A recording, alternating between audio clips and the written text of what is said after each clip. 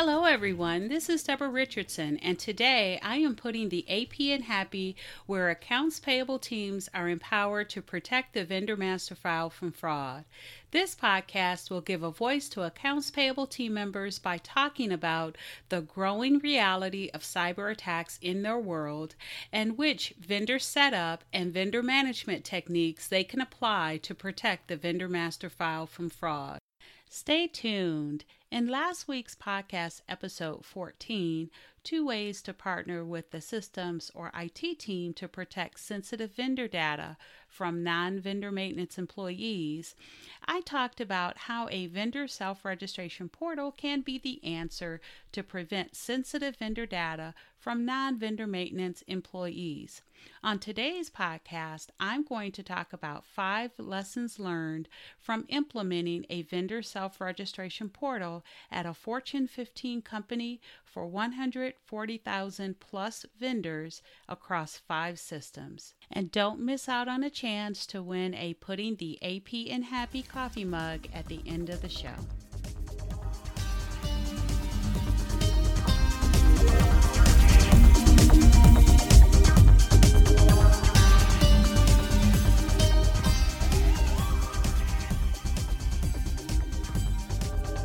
Welcome to episode 15, 5 Lessons Learned Implementing a Vendor Self-Registration Portal.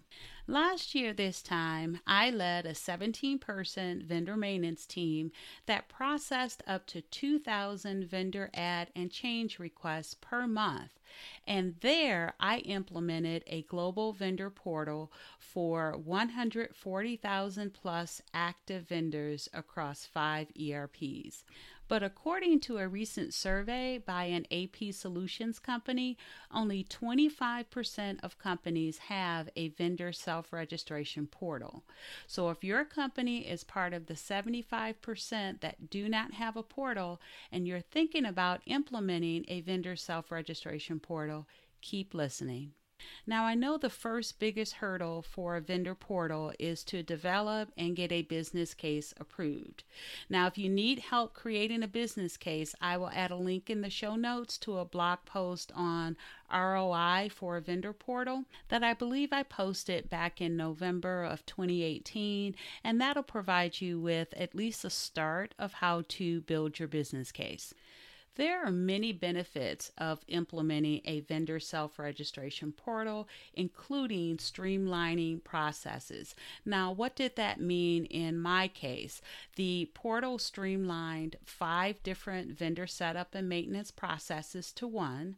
And there were 5 because we had 5 different ERPs or accounting systems that we worked with. These systems included PeopleSoft and SAP, and each one had a different way to submit requests for vendor adds and changes. And it was just confusing for my team because they had to learn the functionality of each ERP or accounting system to process up to 2,000 add or change requests per month. And there were over 100 desktop procedures for just that one vendor maintenance function. And it was even more confusing for the company employees that had to submit these requests with accurate supporting documentation, and sometimes that meant submitting those requests more than once if the vendor needed to be in multiple AP systems. Now, many companies, it's common to have the employees that actually have the relationship with the vendor, or perhaps procurement, collect that data and submit it to vendor maintenance. But again, the issue is that you have a non-vendor maintenance employee that is collecting this data that could have sensitive vendor information on it. So in my case, implementing the vendor self-registration portal would solve that issue in addition to the other benefits that a vendor portal would give. Now, here's some facts about the vendor self-registration portal. That project, it took more than 1 year to implement. But of course, we had 5 accounting or ERP systems. We had 140,000 plus active domestic and international vendors. But each company's total project time can be different depending on their accounting systems, the number of their vendors, their stakeholder group, how they structure go live phases, and other criteria. So maybe you choose to do all your vendors at once, like we did, or maybe you start with only your PO vendors or your domestic vendors. Those are the decisions that affect the total project timeline. So here are the 5 lessons in no order of importance. The first lesson: not all vendor self-registration portals are the same. So the process was started a year in advance by demoing each vendor portal solution that was available at the time. An evaluation document was used that listed our needs, wants, and nice to have. Now, at that time, some third-party vendor self-registration portals focus more on invoice processing, so the vendor record functionality was not that robust, while others were just the opposite. So keep that in mind. If you have a third-party provider that has a vendor self-registration portal as part of a full P2P software solution. Now, the third-party vendor self-registration portal that was ultimately selected could integrate easily with our systems, perform real-time validations, had vendor authentication, handled GDPR, and kept growing their functionality up to and through go live with value-added features. The second lesson learned is to communicate with employees early and often.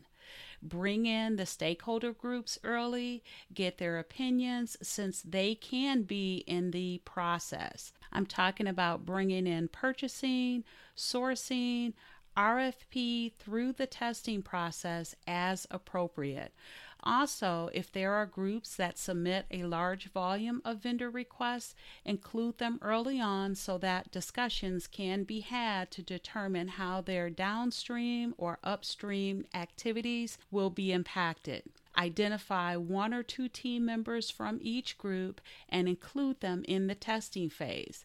And actually having those conversations, they were very valuable because we learned a lot about things we didn't know that they were doing with those or as part of their vendor process, and including that they had these extra systems out there that they were saving that data in, that they were storing the documents. We would not have known that had we not talked to those teams. And in some cases, that became a project on its own because if they were recording sensitive data in their systems or saving it, we needed to make sure that they were applying the same controls that we were applying in vendor maintenance. Now, for those groups or individuals that don't submit a large volume of requests but would need to use the new portal, have a way to keep them up to date on a regular basis.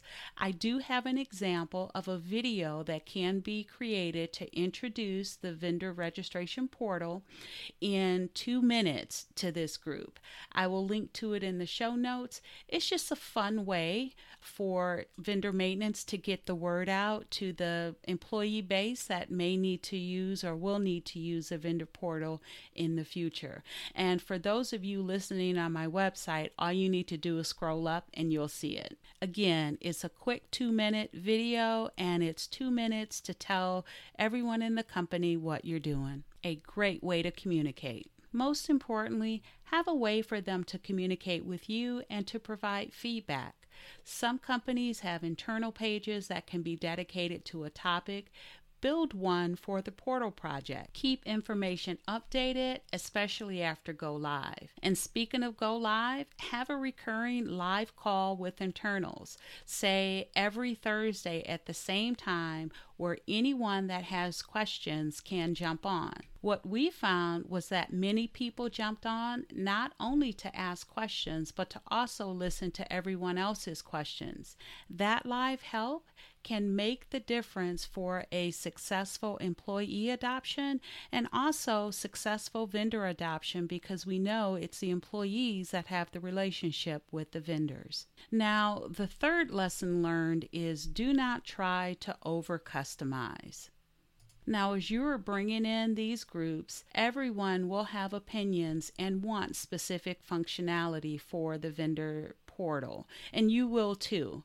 Most self-registration portals are customizable, and the third-party vendors are willing to work with you on them, but customizations can extend project time. So make sure that you're not taking your current process and automating it. You should be committing to using this new tool to streamline your current process with up-to-date solutions. Up-to-date solutions and functionality that will reduce your processing time. For example, if you require management approval for bank account changes, and that may be applicable for your situation, but now the vendor is submitting their own change in the portal, that approval can be eliminated. So even if the manager still wants the warm and fuzzies, that extra customization for that extra approval level is most likely not worth it if a value-added task is not performed during the approval. So think of the vendor portal project as a way to eliminate bottlenecks and remove manual functions to free up your and your staff's time for more value-added tasks. And those functions should be built in so that you can minimize the requirements for customization. Moving on to the fourth lesson learned. Have backups for your key team members. So projects can span years and things happen. I talked about how this project took more than a year. Now, if you're management like I was, you're still overseeing normal operations, so you can't be involved in every detail of the project. You need to make sure the project tasks and details are understood by multiple employees so that if an employee was out or if employment status is changed and you lost an employee, the project timeline would not be affected. Now, you will most likely have on the project members from IT, maybe members that are, leading the project side. However, you need folks on your team that understands vendor maintenance and the vendor maintenance project so that you can write the requirements correctly. And so once those requirements are written, if something happens if you don't have more than one person that understands the requirements and how they relate to your vendor process, it's going to be an issue. So just make sure you have backup or coverage in that area. And speaking of key team members, the fifth lesson learned is to train your vendor maintenance staff. Now, this may seem like a given, and it is, but it is hard to do in practice, right? The requests don't stop coming in, and you cannot pull your entire team to focus on learning a new system. So here are some ideas. Choose one or two training leads. Now, you can't pull your whole team, but you can pull one or two vendor maintenance team members that you can pull into the project out of normal operations to focus on testing and becoming the subject matter expert of the portal. So not only do these team members have knowledge of what your current processes are today, not just knowledge, but hands-on experience, they will now become the go-tos that can bridge the gap between the current processes and how it's being done in your current system and how those same processes will change or how they will be done in the portal. They will also be the perfect team members to update your current desktop procedures and again be the go-to to your other vendor maintenance team members after go live. Now, this can be a great career and learning opportunity for those training leads. So it's another way to grow your team. Another thing that you can do is give your entire vendor maintenance team access to the test environment so that they get used to the look and the feel of the portal. You can even assign vendor setup scenarios a few times a week to help them learn the system. And this, of course, is before go live, but you're just trying to get them acclimated to the system. The other thing I suggest for training your team is to have at least a 5-day period when only urgent requests will be processed. So there will be a transition period between your last vendor master file update and deploying the vendor portal. There is a set of cutover tasks that must be done before the portal can go live. So you'll have a transition period and have how many ever days that is. I suggest at least 5, and use that time for in-depth training with the team.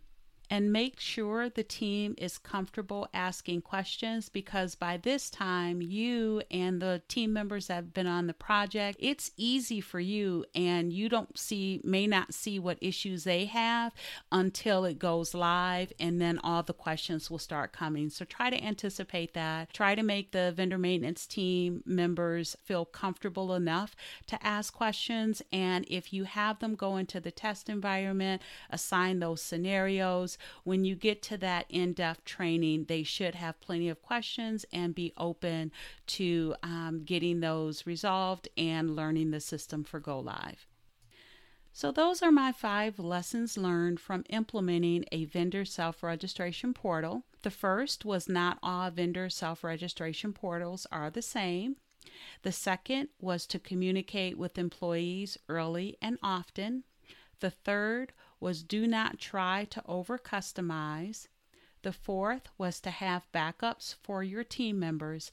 And the fifth was to train your vendor maintenance staff. Now, some of these I did, and some I wish I had done, and now have 20/20 hindsight that I am sharing with you. I am sure anyone that has been involved in a vendor self-registration portal project may have more to add, so feel free to leave a comment on this podcast page at DeborahRRichardson.com to share with those that are embarking on this journey. So thanks, everyone. I hope you enjoyed the 15th episode of Putting the AP in Happy podcast, where accounts payable teams are empowered to protect the vendor master file from fraud. Don't forget to check the show notes for links to the blog post, Need Help with ROI for a Vendor Portal, and this podcast on DeborahRichardson.com for an example of a video that can be used as an introduction of your vendor self-registration portal. Don't forget, this is the last week to subscribe to the email list for weekly vendor maintenance content and subscriber-only savings to be entered into a drawing to win a Putting the AP in Happy coffee mug. If you enjoyed this episode, consider subscribing and writing a review of my podcast on the platform that you use to listen. This podcast is published on Google Play, iTunes, Spotify, Stitcher, YouTube, and TuneIn. Stay happy!